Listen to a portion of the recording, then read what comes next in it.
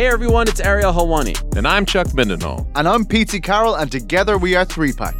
Join us on the brand new Spotify Live app immediately after all of the biggest fights in combat sports. And also during the weigh-ins, because that's when the real drama happens. So what are you waiting for? Follow the Ringer MMA show right now on our exclusive Spotify podcast feed. And come join the best community in MMA.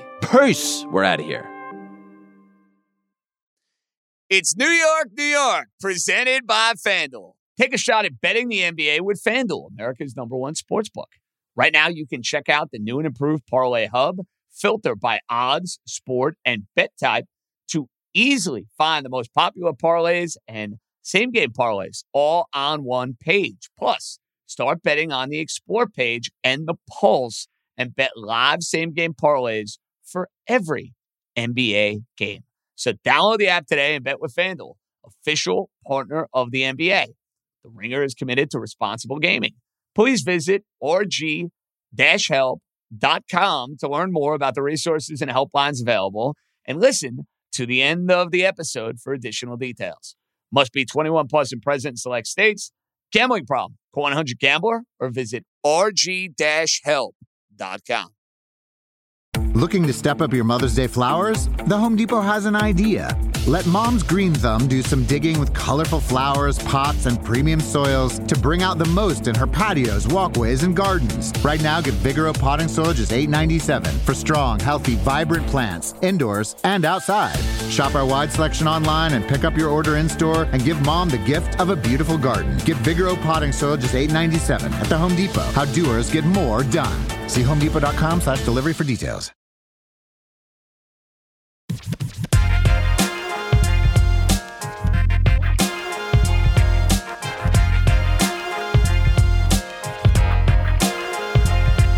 Alrighty, let's roll, baby. It is an early Wednesday edition of New York, New York with yours truly, JJ John Jastrzemski, after what was a nightmarish Tuesday night for the New York Knickerbockers. And I'm actually very happy about the fact that we decided to wait until this game wrapped up against the Dallas Mavericks before we unveiled Daniel Jones and the return of Mike White and all the football mumbo-jumbo we got to get to.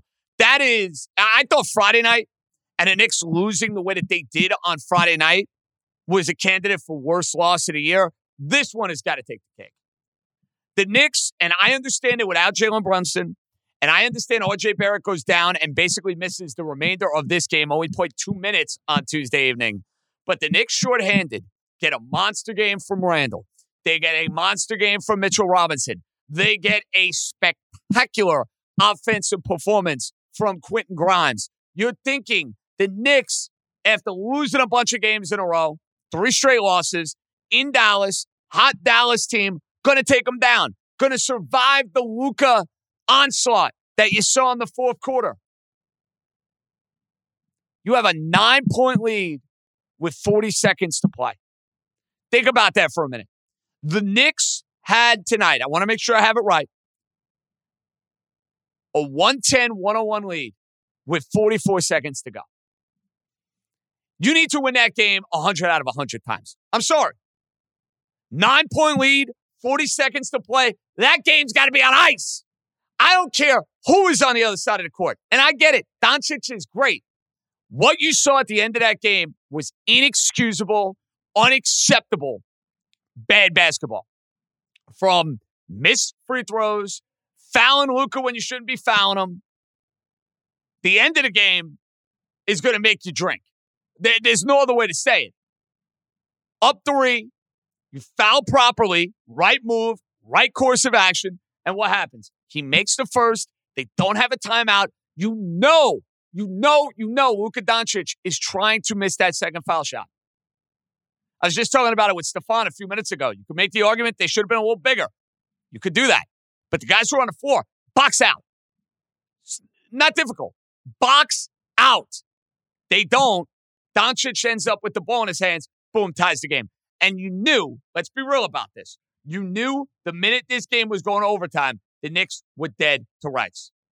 And now the Knicks, who were playing really good ball, feeling good about where they were, back to the pack in the Eastern Conference. 4 straight losses. 18-17 on the year. That's a rough one. That's the worst loss of the season. 9-point lead with 40 seconds to play and you lose the game. And I don't want to hear Doncic was great. He had 60 points.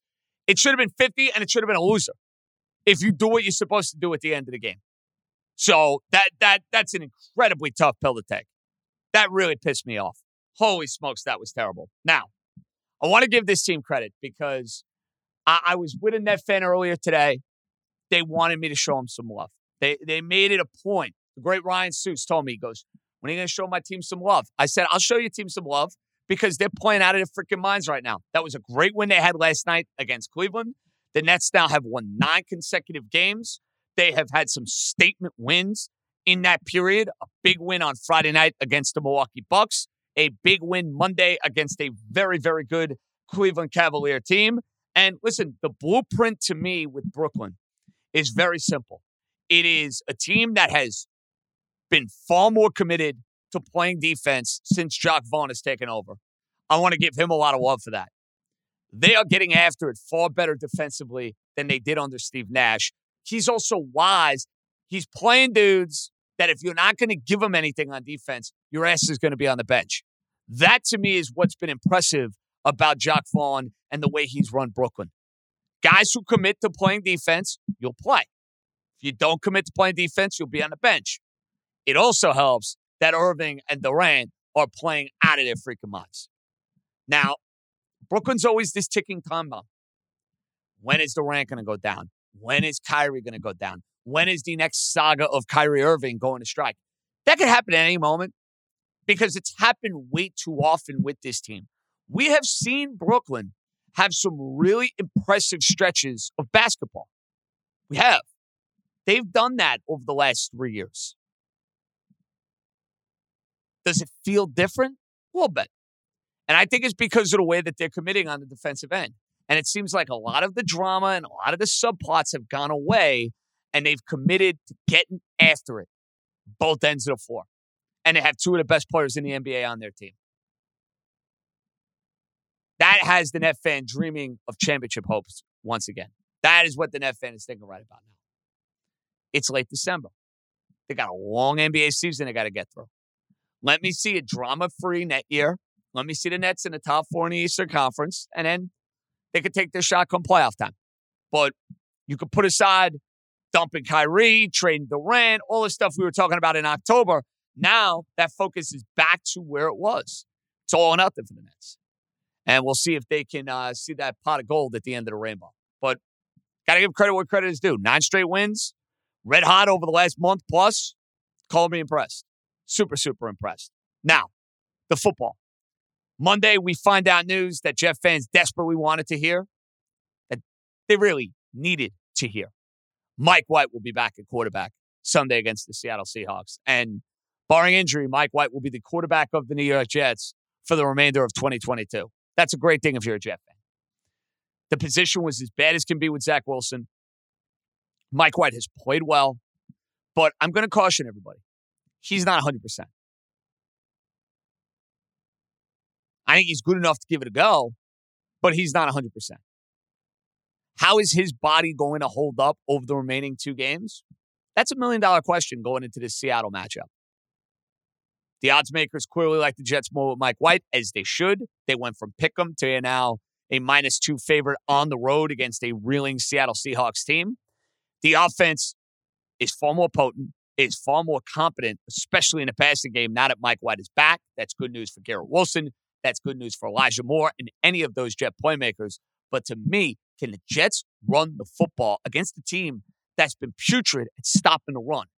Jets have got to find a way to establish their running game that has been MIA over these last couple weeks.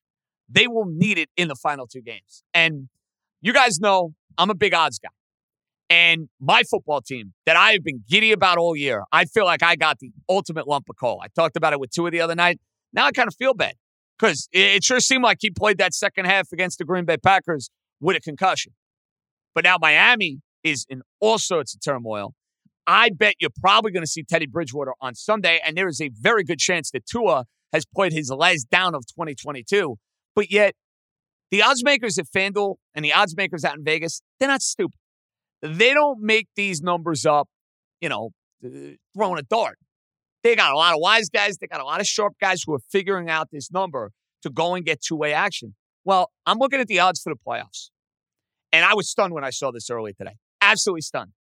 The Miami Dolphins are still minus 220 to make the playoffs. That number to me is way too high with the way the Dolphins have looked and now with the Tua news that just came down. The Jets, on the other hand, are plus 390 to make the playoffs. I think that's a really good number. And I'm not just saying that. I'm not trying to put the kibosh on you in any way. I would throw a couple shekels down on the Jets at plus 390. That means they got to win the next two. That's it. And get a New England loss along the way, either against Buffalo or against the Miami Dolphins. I love that number for the Jets. Jets are at plus 390. New England is at plus 430. Think about that for a minute. That number is way out of whack, in my opinion. So, with all due respect, nerds, wise guys, odds makers, and I know a lot of you, sharks, a lot of you spend your life doing this crap. This line is too high. Because I think the Jets are far more live than plus 390. You're listening right now if you're a Jet fan. FanDuel Sportsbook, Jets to make the playoffs. My emotional hedge. I'm on it. I am 1,000% on it. Bet it earlier today. Because that way, week 18, it's win-win for me. I'm either going to make some money or I'm going to be celebrating my team without its quarterback going to the playoffs.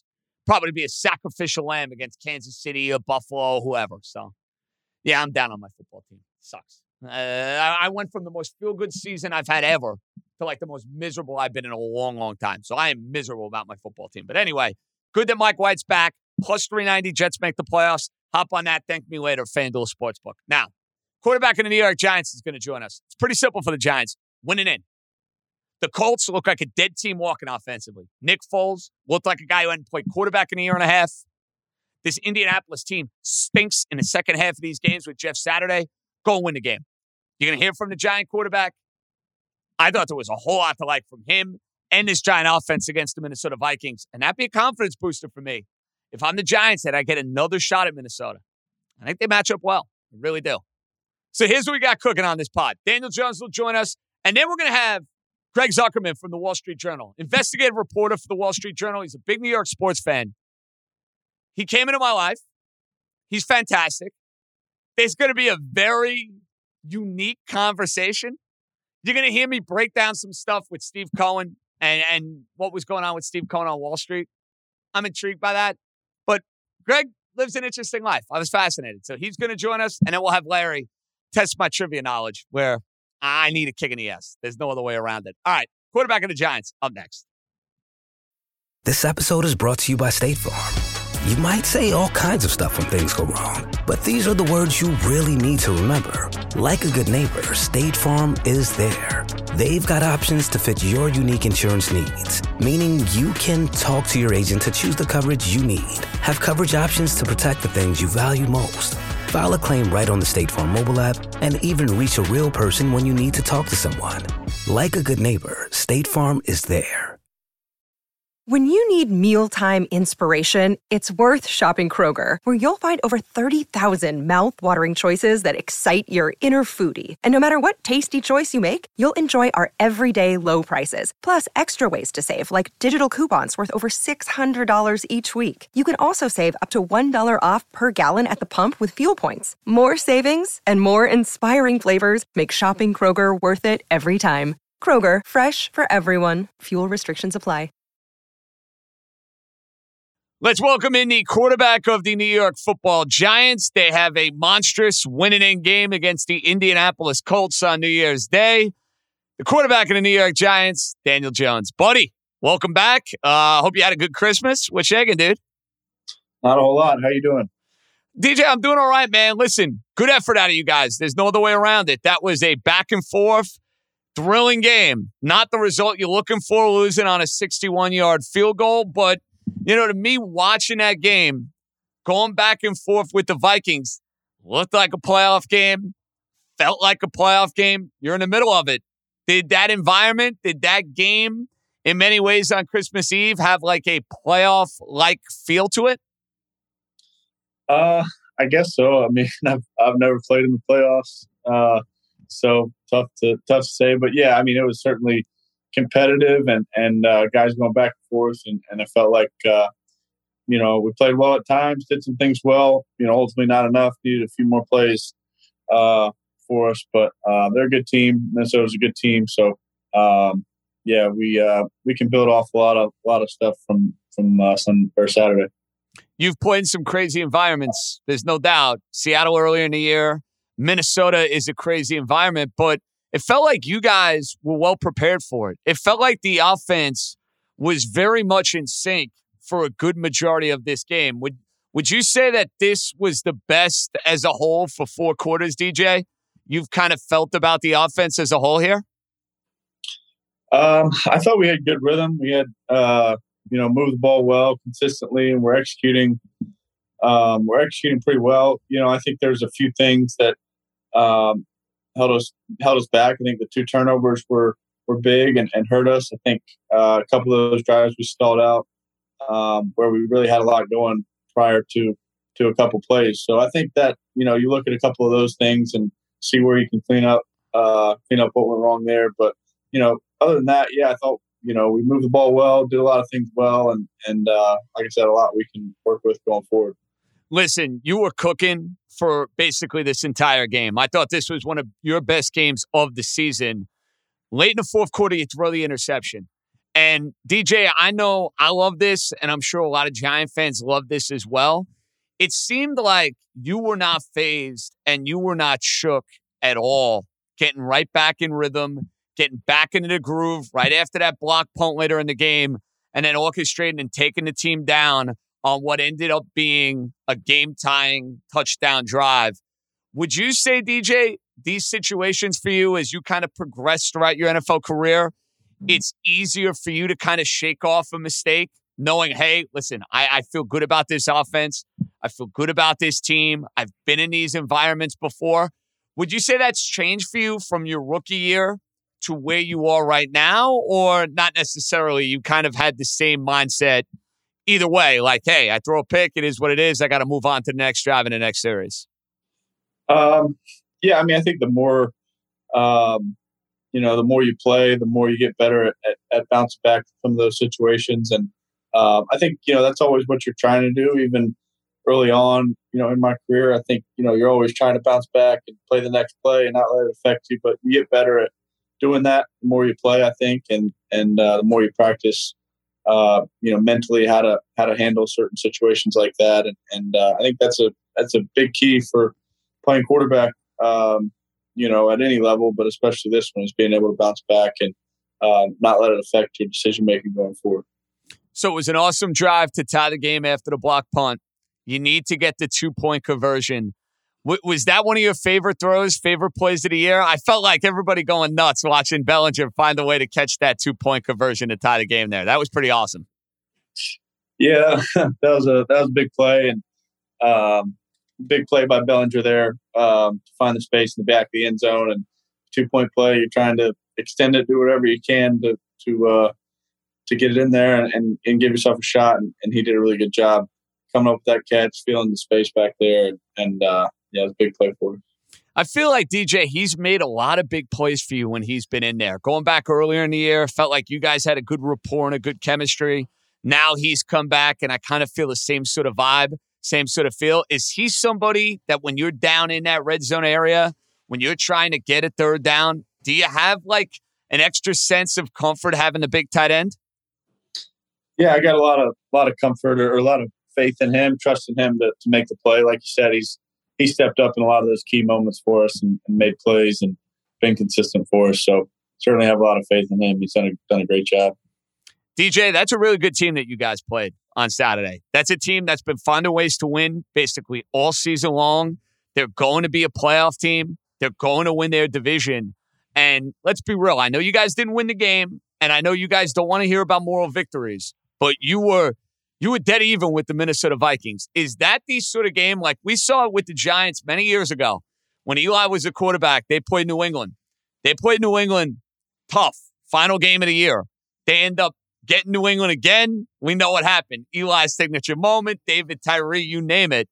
Is that the sort of game, because you find a way to play well, You're in the game. You're having confidence. If you were to match up with Minnesota again, is that advantageous, you think, for you guys down the road, knowing you could play with a team like that? Yeah, I mean they're a good team for sure. Like you said, they've beaten a lot of people, and they're good in all three phases. So yeah, I think we did some things well. We moved it well. Ultimately, not enough to win the game, and that's what we're focused on how we take the next step, how we do those couple things, how we make those few more plays, and put ourselves in a better position. But we're confident. We've been confident in our ability, but there's a lot we can take from that game, a lot we can continue to grow with going forward. So that's what we're going to focus on. So I already heard the quote from your head coach. It's just another game on Sunday, right? That's it? That's what we're saying in Giantland? Just another game Sunday? I mean, I think everyone knows the implication. Everyone understands what happens if we win the game and what that does to our playoff situation. But at the same time, I think, we all got to understand that's only going to happen if we take care of one step at a time, if we, prepare the right way this week and then play our best game on Sunday. So, it's an important game. We know that, but, we're going to do everything like we've been doing to prepare as well as we can. I know it's New Year's Eve Saturday. You're going to have to put your New Year's plans on hold because you got a football game to play on Sunday. But when you got a game like this where you're winning in, is the intensity level, is the excitement level, is it all ratcheted up, DJ, in a game like this, knowing what's on the line, knowing what's at stake? Like, I feel like it'd be human nature just to have a little extra excitement level about the fact that you guys have a chance to make the postseason for the first time since 2016. And listen, you in particular, you have a chance to make the postseason as a quarterback of the Giants for the first time in your career. Like, I know you got to focus. I know you got to take care of business, but that like anticipation feeling, that like excitement level, it's got to be ratcheted up a little bit, no? Yeah, I mean, I think everyone, no one's going to have an issue getting amped up for this game or being, excited for the opportunity. And like I said, we know what's at stake. We know what the opportunity is, but I think we're also, we also understand how we're going to get there and what we got to do in order to play our best on Sunday. So you get Indianapolis, they play Monday night. Are you one of these guys, like if you're playing an opponent and you have an off night, and you're going to see all the film anyway, so whether you watch the game live or not is besides the point. Is that something you will do? Will you watch if you have an off day and that team's playing Monday night, you watching it all or are you saving it for the film room? I think I watched the first half and then I went to sleep, or most of the first half and went to sleep. And then I watched it this morning, when we got in and watched film. So, they get after the quarterback, DJ. That team gets it. For a team that didn't have anything to play for yesterday, they get after the quarterback, Indianapolis. They do. Yeah. No, they're a good defense. They're a good defense. They're a good team. I think, they got a lot of good players on defense. That front's good and good players in the back end. So, we'll prepare and we'll have a plan for them, but they're certainly a good defense. Have you noticed a little extra burst out of Saquon the last few weeks? Because it seemed like in that Washington game, and then watching him run at the end of the game to score that touchdown, that was the Saquon Barkley we were seeing early in the year. Feels like he got a second wind here these last few weeks, DJ. Yeah, he's been playing well. He's been playing really well, and I'd say he's been playing well. He's been playing well all year, and been huge for us, game after game, week after week. Playing running back in the NFL, you take a lot of hits, but he's been rock solid all year. So New Year's Eve out the window this year. That's what happens when it's on an NFL weekend and you guys are playing New Year's Day. DJ, I'm not a part of the Giant planning committee, and I'm not trying to put the kibosh on this or anything, but hey, you guys win on Sunday. You guys can have a nice little belated New Year's celebration after the win. That's the idea, right? Not that you guys needed any more motivation to go and win this game, but that's one hell of a party Sunday night if you win. Yeah. I don't know if we've thought that far ahead. I don't know if I don't think Coach Dable is going to allow that to happen. I'm allowed to have those thoughts. I don't even think you're allowed to have those thoughts. But hey, dude, you go and win the game on Sunday. That's how you ring in 2023, right? Yeah. The celebration in the locker room would be enough. But we're excited. Yeah, it's a huge opportunity. As far as wrapping up the Christmas holiday, any cool presents to report or nothing of significance? A lot of socks and T-shirts and that mumbo jumbo. Yeah, I got some good stuff. I got some clothes and some books. I mean, nothing crazy, but it was what's on the Daniel Jones reading list right now? You big book guy? I didn't know that. I try to read a little bit. That's the Duke education in you. That's what's coming out right now. You Dukies, you know. My mom gave me David Goggins' new book, so I'm gonna read that.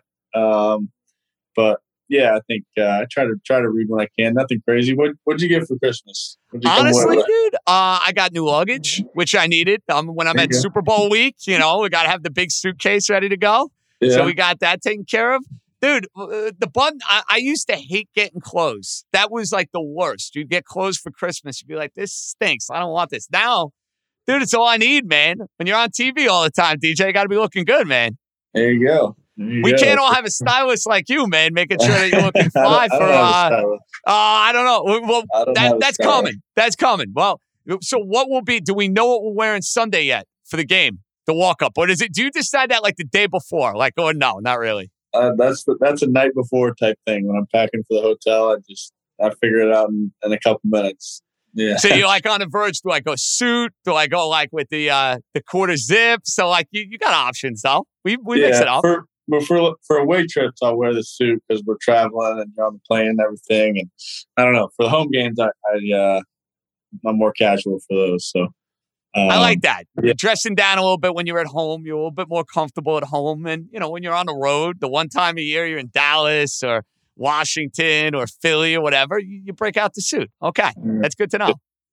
That's it. That's all it is. Well, listen, I look forward to the suit game next week. We'll try to get a sense for where you're going there. Best of luck Sunday. I was thinking Saturday, but it's like, no more Saturdays, at least for a couple weeks. Maybe in the playoffs, you guys are playing on a Saturday. Dude, I want to be talking about the playoff New York Football Giants. So go get it done Sunday. Go get them. Keep kicking ass. All right, DJ? All right. Appreciate you, JJ. That's Daniel Jones, the quarterback of the New York Football Giants. We're coming right back. Another day is here, and you're ready for it. What to wear? Check. Breakfast, lunch, and dinner? Check. Planning for what's next and how to save for it? That's where Bank of America can help. For your financial to-dos, Bank of America has experts ready to help get you closer to your goals. Get started at one of our local financial centers or 24/7 in our mobile banking app. Find a location near you at bankofamerica.com/talktous. What would you like the power to do? Mobile banking requires downloading the app and is only available for select devices. Message and data rates may apply. Bank of America NA, member FDIC.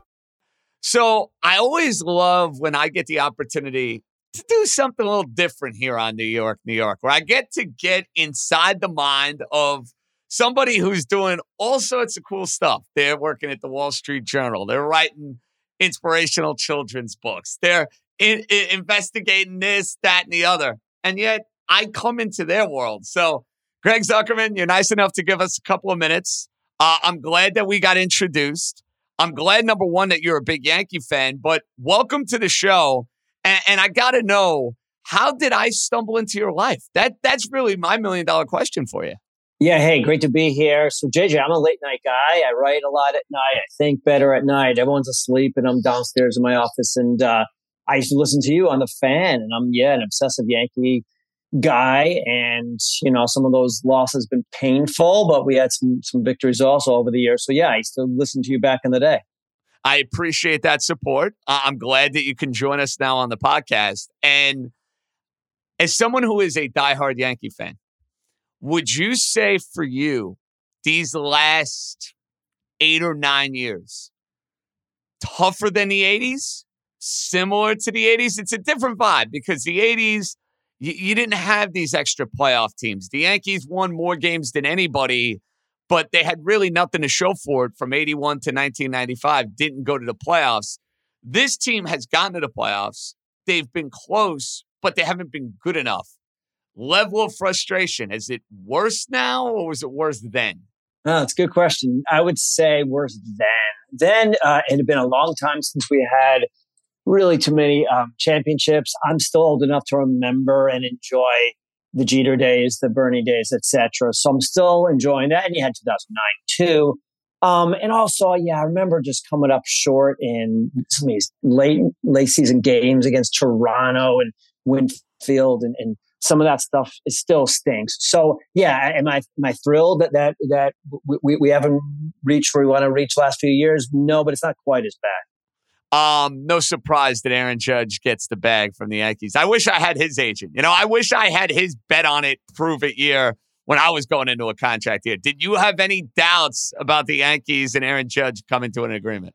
I did. I was worried about San Fran. You hear all that talk about they'll spend anything, and he's a local guy. Now, listen, he lives down in Florida now, so you got to remember that. But his wife is from the Bay Area too, and also, if you're him, what's the reason to come back, given that their lineup is pretty much the same? And I was worried he would see that and just say, I'm going to start fresh. I'm thrilled he's back, but we got to build around. So one of the main reasons I wanted to have you on the show, in addition to all the wonderful work that you're doing, but you can get inside the mind of Steve Cohen, which is fascinating to me because now he owns the other baseball team in town. He's spending $1 gazillion, but you spent a lot of time profiling and looking into Steve Cohen back in his hedge fund Wall Street days. Before we get to Cohen, do you think his presence has now influenced Hal Steinbrenner, who has wanted to spend but doesn't want to go above and beyond, doesn't want to act the same way necessarily that his father acted as far as, getting this guy, getting that guy. He wants to be far more practical and businesslike about it. Cohen's coming in. He's signing everybody under the sun. He's spending money like a drunken sailor, and he's doing it for the other team in town. Have you noticed an influence? Because I have. To me, Hal Steinbrenner has clearly felt the heat from the Steve Cohen presence. I think that Rodon contract's a perfect example of it. I don't know if Hal Steinbrenner signed that contract 2 years ago. Greg, thankfully, Cohen is kind of getting Hal to buck up a little bit here. Yeah, at the margin, there's got to be pressure that he's feeling. He'll pretend, he'll act, he'll say, I don't care about the back pages, but the Yankees usually dominate back pages and they want to continue to do so. You got viewers, etc. That said, I think the thing that people don't realize is Steve Cohen is on another level in terms of wealth. And people are like, well, Hal's got to keep up. He should keep up. Why isn't he spending? I'm not going to say he shouldn't be. Listen, I pay these tickets and you and I are subsidizing that team and just the parking and the tickets. And, that's a lot of money that we're spending on this team. And we want to get it back and we want him to put his money where his mouth is. That all said, Steve Cohen is not just a billionaire. He's a multi-billionaire. And he's making, this is what people are missing. He's making, I'm estimating, between $1 billion and $2 billion every single year. Hal Steinbrenner is not. So it's another level of wealth that people just need to understand. So you took some time and knew Steve Cohen before he is this public face in New York. Now, listen, he's a public face for a lot of folks in the hedge fund community, in the Wall Street community, not my community. Like, I did not know the name Steve Cohen particularly well until he was first linked to the New York Mets. And you hear he's based off the Bobby Axelrod character in Billions. And you wonder how much of that is real and how much of that is like legend and fantasy. Greg, is it fair to say, knowing Cohen from his Wall Street background and now seeing Cohen as an owner, is he acting and behaving exactly the way you thought he would when you heard he was going to get the Mets? He really is. So when he bought the team, I thought Mets fans were in for just a complete change, especially from the Wilpons. And you're seeing it. It took him a year or so to really demonstrate that money. But it's not just that he's throwing money around. He's using different techniques. There's a story that we did, the Wall Street Journal, not that long ago, showing how many people at his hedge fund, and it's a well-respected hedge fund, and manages $26 billion of customers' money. The employees, and we're talking senior people, are also, they're moonlighting and working on the Mets organization, working for the Mets organization. We're talking about in the technology area, in data and strategy, also in finances and tax and that kind of stuff. That's all helping. So in other words, you've got some of the best and brightest guys on Wall Street during the day and then part-time. They're making money for clients, etc. But they're also spending time helping the Mets. And that's only going to help them. So in terms of using data, Mets went from a team that really was behind the curve, and now they're at the forefront. They're on the cutting edge. That's all going to help. And obviously now he's writing checks. So listen, Steve Cohen was a notorious hedge fund trader. He was a famous hedge fund trader. He was infamous in a lot of ways too, because his firm broke the law. And people need to remember that. They were kind of under a dark cloud for many years for insider trading. Now, Steve Cohen himself never paid any penalties, but his firm did. They paid nearly $2 billion in penalties a few years ago for violating the law. So this guy played it, was very aggressive, very successful, and now he's applying all that aggressiveness to baseball. And as far as his presence, he has one. It's obvious. Like, you can see it in the way he likes talking to the media. He's not George Steinbrenner in the way he talks to the media, but he has no problem getting himself out there. He'll be on Twitter. He'll exchange with certain reporters that are covering baseball in town. I almost get a sense, Greg, from an ego standpoint, I can only imagine what the ego is like when you're this hedge fund zillionaire that has more money than anybody humanly possible. But because of the fact that the Mets are his team and he has this passion for it, the ego for him as being the guy to save the Mets and bring them back to prominence, I feel like it is taking priority over almost anything that he has going on in his life, honestly. It's heaven. It's heaven. Can you imagine having all the money in the world, billions of dollars at your disposal? And again, he's making billions a year. So you can afford any of these contracts. It's not a big deal, but you're also enjoying it. You're having fun. A lot of these other owners, Wall Street guys who become owners, like I'm thinking Mark Lasseter, he owns the Bucks. Did he grow up a Bucks fan? No, he just bought it. It was available. He bought it. It happens over and over again. They'll buy teams they love. They're enjoyable. I know David Tepper. David Tepper owns the Carolina Panthers. Hugely successful Wall Street trader, and he's determined, as Steve Cohen is too. But did he grow up a Carolina fan? No. Steve Cohen grew up a Mets fan. It's not only fun, it's an opportunity for him to recreate his image. Again, on Wall Street, there was a shadow over him. His firm paid this $2 billion fine. People accused him of insider trading. That's all kind of forgotten. You get Carlos Correa, you're a hero. He's the savior. Let's be honest, Greg. When it comes to Met fans and the way they view and the way they perceive Cohen, they don't care about that stuff. They don't. They're like, hey, he got me Scherzer. He got me Verlander. He got me Correa. That's the way they look at it. They say, listen, this guy's got more money than God. He is changing the feel and vibe. And now, you talk to any Met fan in my life, he's the conquering hero. And he should be. If you own my team, that's the way I'd look at him. Me too. I write about this stuff. But had he bought the Yankees and spent all this money, I too would be more forgiving. Yeah, if he gives you a Christmas present like Correa, well, if it works out, and Verlander, etc. And it's not just that. He's making this organization credible again. They manage things in the right way. They get Buck. Their front office is much more impressive than it used to be, using analytics, getting up to speed. If you're a Mets fan, you could not care less that he was slapped on the wrist and paid a $2 billion fine. If anything, it means, he's aggressive, hard charging, and a sharp guy. Your sense, knowing that you've spent time investigating Cohen over the years, the Hal Steinbrenner, Steve Cohen, hush, hush, wink, wink agreement with Aaron Judge. Because let's be honest, this is a guy who wants every player, top player imaginable. Aaron Judge was available. Aaron Judge would have fit the Mets perfectly. Aaron Judge could have been in play for the New York Mets. The Mets never even entertained the idea.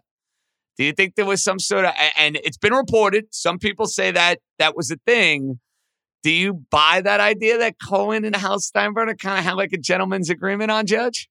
I don't know. It's a good question. My sense is probably not. I think Steve probably realized there are other free agents out there. You got a Verlander, you got a Correa. I'll target those guys. If there weren't other really good free agents out there, I bet he'd be all over Aaron Judge. I don't care what Hal Steinbrenner thinks. But listen, all things being equal, if he can get in a room and not upset other owners, I mean, he knows they're already going to get upset by all the money thrown around. There are already reports saying people are angry at him, etc. And he's like, hey, it's my team. I can do whatever I want. These are the rules. But all things being equal, if he can avoid angering, pissing off a local owner, I think he does that. But again, only if there are other free agents available. Is there a fear, and I think it's legitimate come the deadline, that there will be owners when their team stinks and they're selling off players and you're like determining between the Mets and the Phillies and where you're sending a guy?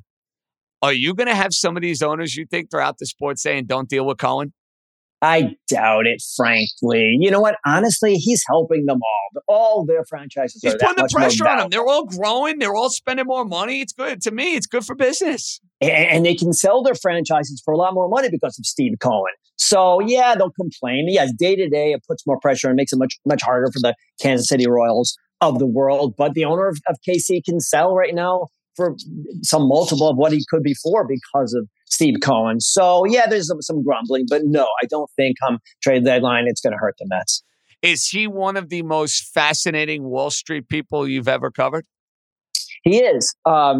He has always been very aggressive. There have always been rumors for years about him doing things improperly. He's super sharp. He hires really talented people, very hard charging. I mean, he's an example of these billionaires who it's not enough. He wants more. It's always more.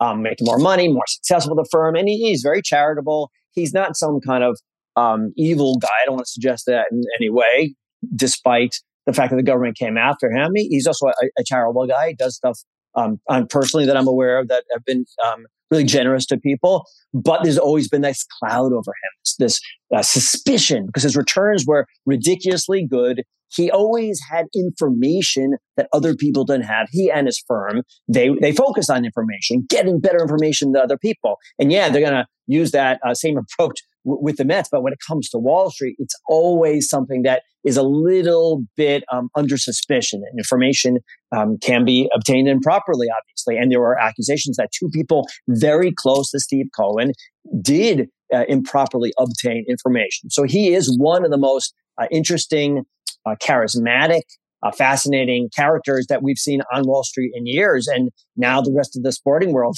is experiencing some of the same. We're experiencing, obviously, here in New York. From what you've been told, how accurate is the Billions portrayal? It's like any portrayal. There's some version of that is accurate, that is truthful. There's exaggerations along the way. But there's some essence there that there's some truth. Yeah. Well, it was a fun show for like 2 or 3 series, and then it kind of got to the point where it jumped the shark. You take Damian Lewis off the show.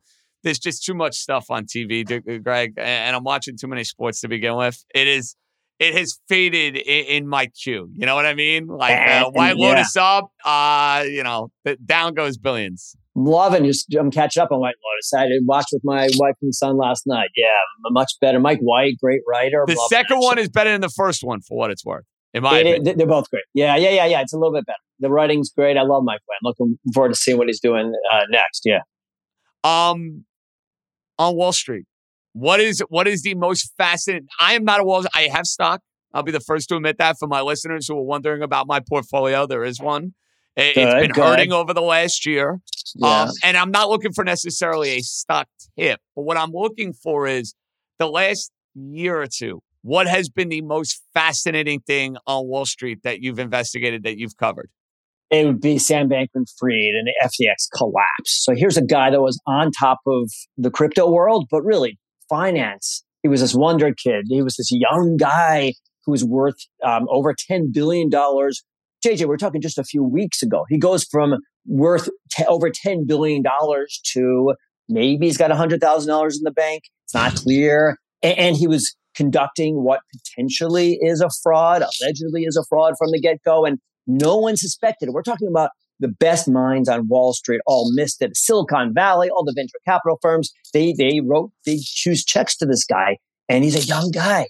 And he had everyone enthralled and convinced that he was legit and he was the future. Sam Bankman-Fried.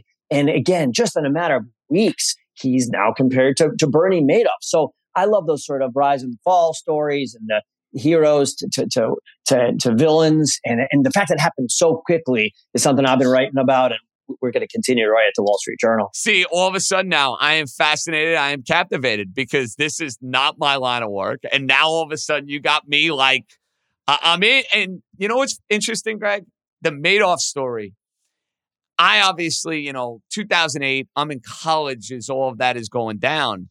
But after the fact, they would do these movies on it. They would do these documentaries on it. And like, I ate it up. I couldn't get enough of it. Like, because of what you hit on, this idea of prominent wealth, you have everything, but it's not enough.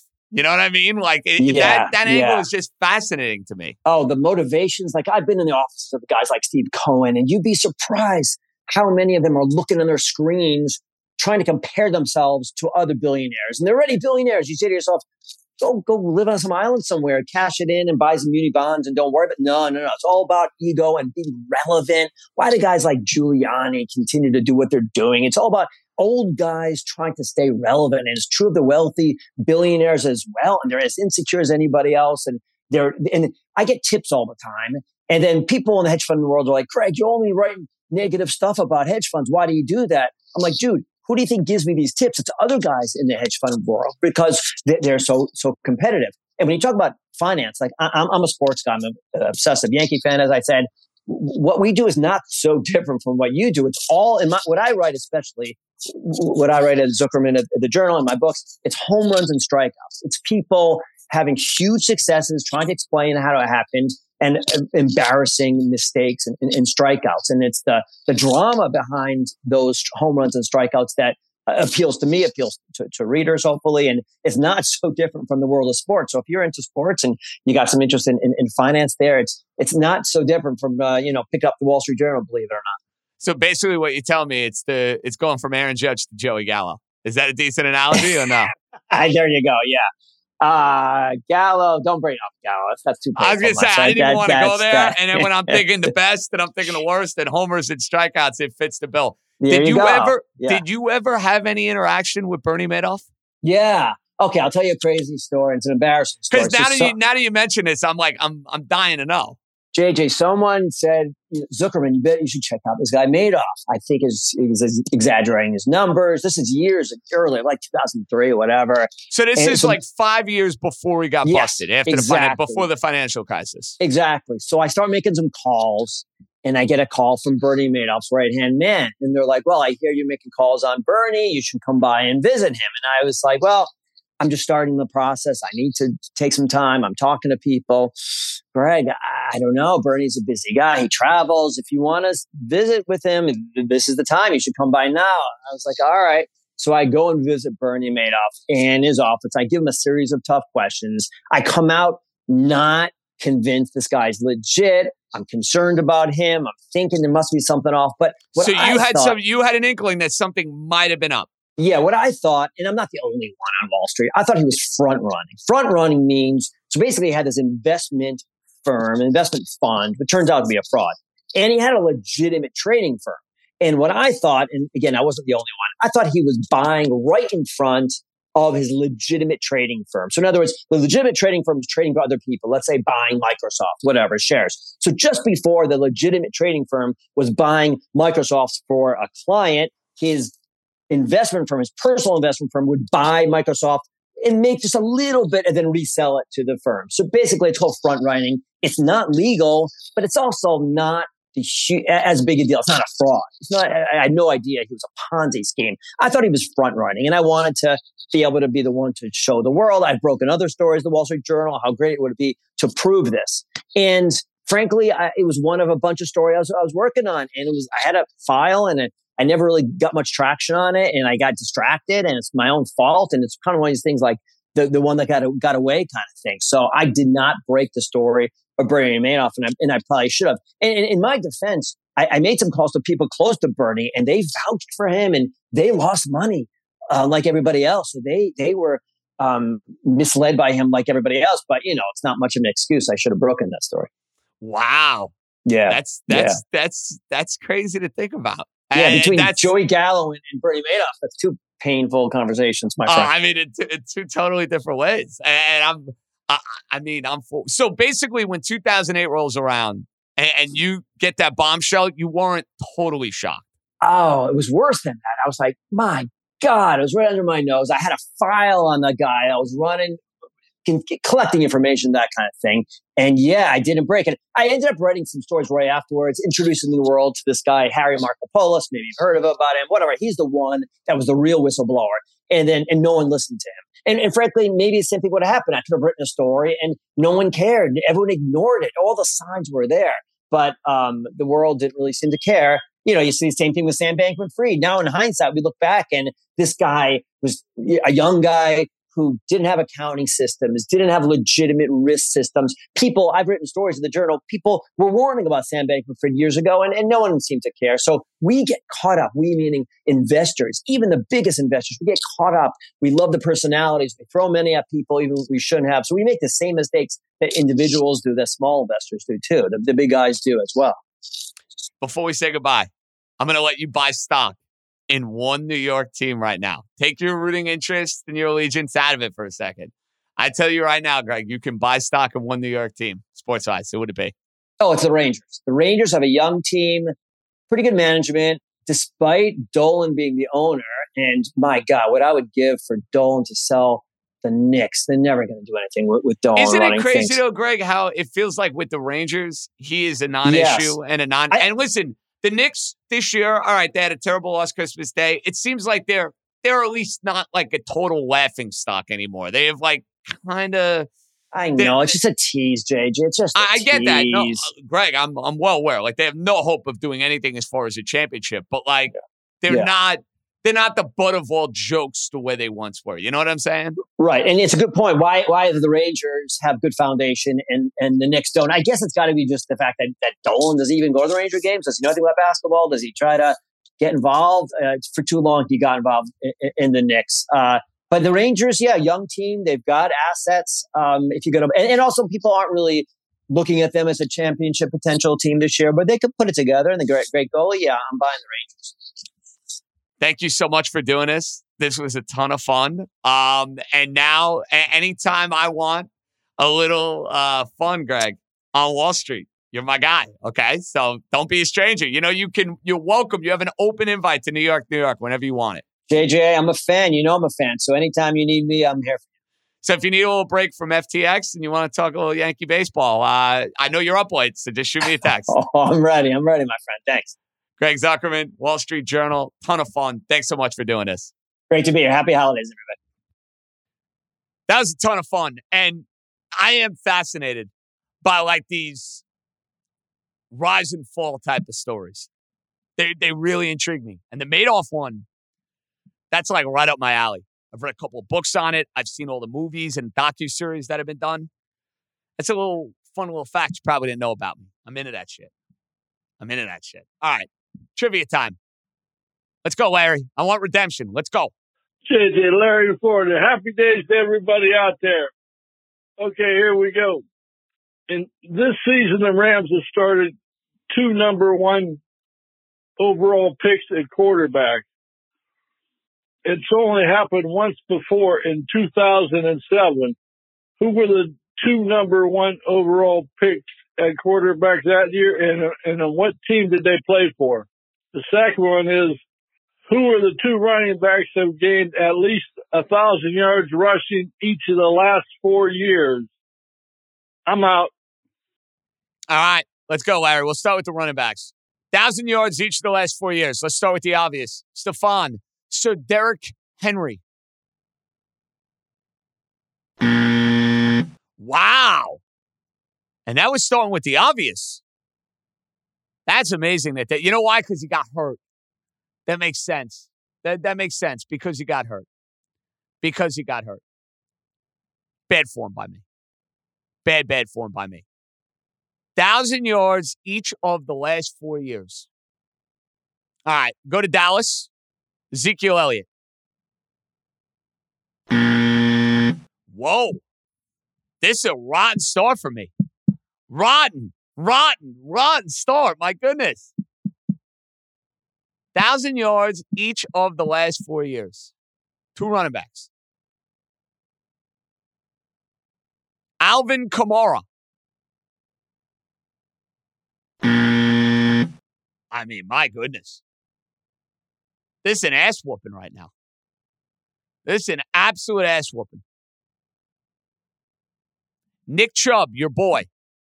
I don't even know if he's been in the league that long, but I think he has. All right, there we go. We got one. Took me way too long to get Nick Chubb. All right, we got one. The other running back, I can't believe it's not Henry. Cannot believe it's not King Henry. You go through teams. Nobody on Miami. Nobody on Buffalo. Nobody on New England. Nobody on the Jets.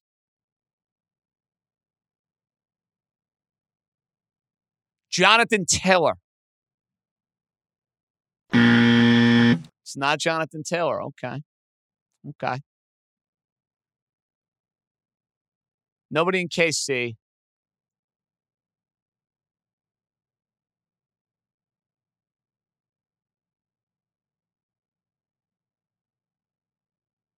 It's not McCaffrey. He's never healthy.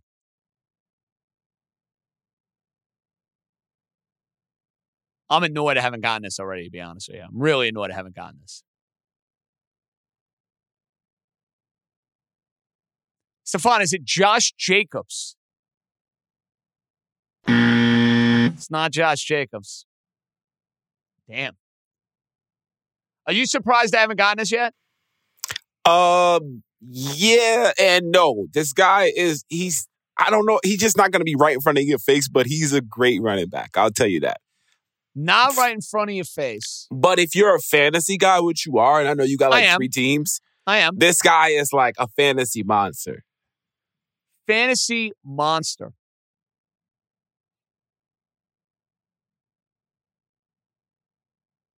Yeah, I'm annoyed I haven't gotten it. I'm not going to lie. Joe Mixon.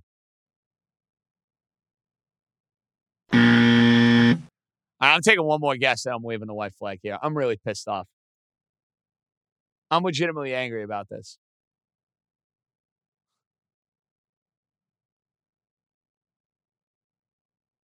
Miles Sanders? Who the hell is it? I have no idea. Dalvin Cook. You know what? I'll tell you why I didn't name Dalvin Cook. Because he's always hurt. And because of the fact that he's always hurt, I didn't think he ended up getting 4 straight 1,000-yard seasons. Not going to lie. I'm very surprised by that. Very, very surprised by that. All right. Question 2. 2 number 1 picks at quarterback. It happened in 2007. Who were the 2 guys? Oh, man. I don't think I'm ever in a million years going to get this. And what team did they play for? 2007 season. 2 number 1 picks. Is it Eli Manning and David Carr? You got half of the answer right.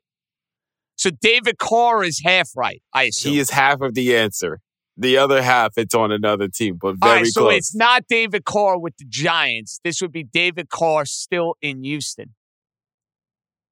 David Carr still in Houston. And he's also a number 1 pick. Number 1 overall pick. Quarterback. So it's got to be in like that timetable. It's got to be like early 2000s, late 1990s. No, you're a little bit ahead of it. You're a little bit. So it's smudged right in between the Houston Texans and the Giants. I'll give you that because you're never going to guess the team. I can tell you that you're never going to guess the team. So Carr is not with the Texans at this point. He's not with the Texans and he's not with the Giants. It's right in between. Oh, man. Okay, so it's not Carr with the Texans.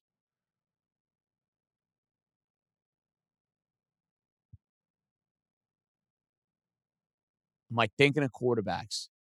Thinking of number 1 picks.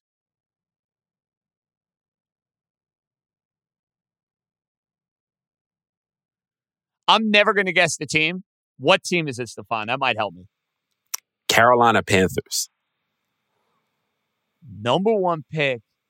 Carolina. Is it Wanky? No, Wanky didn't go number 1 overall. It's not Wanky. No, who is number 1 overall pick with Carolina at quarterback? 2007, it's not Cam Newton. He didn't come in the league yet. I got no idea. Who is it? The great Jet Vinny Testaverde. That's right. Dude, I never would have got that, man. Because Vinny played on a lot of teams at the end of his career. I remember he went to Dallas. He bounced around with the Jets. Totally blanked on Vinny Testaverde as a Carolina Panther. Not going to lie. Wow. Larry, give you credit. I got like 50% right today. Step in the right direction. Dalvin Cook's going to annoy me. I'll tell you this. Vinny Testaverde is not. Because think of 2000. I'm stunned Vinny Testaverde was still in the league in 2007. Crazy. Absolutely crazy. All right, we'll have the Football Friday pod late Thursday night. Beningo will join us. Art and Katz. You're going to need Katz fantasy finals. Wish I was a part of them. I am not. So he'll help some of you out. He'll be helping me out in the third place game. Good job by Stefan. We're back Friday morning. Enjoy your Wednesday. JJ out. Be good, everybody.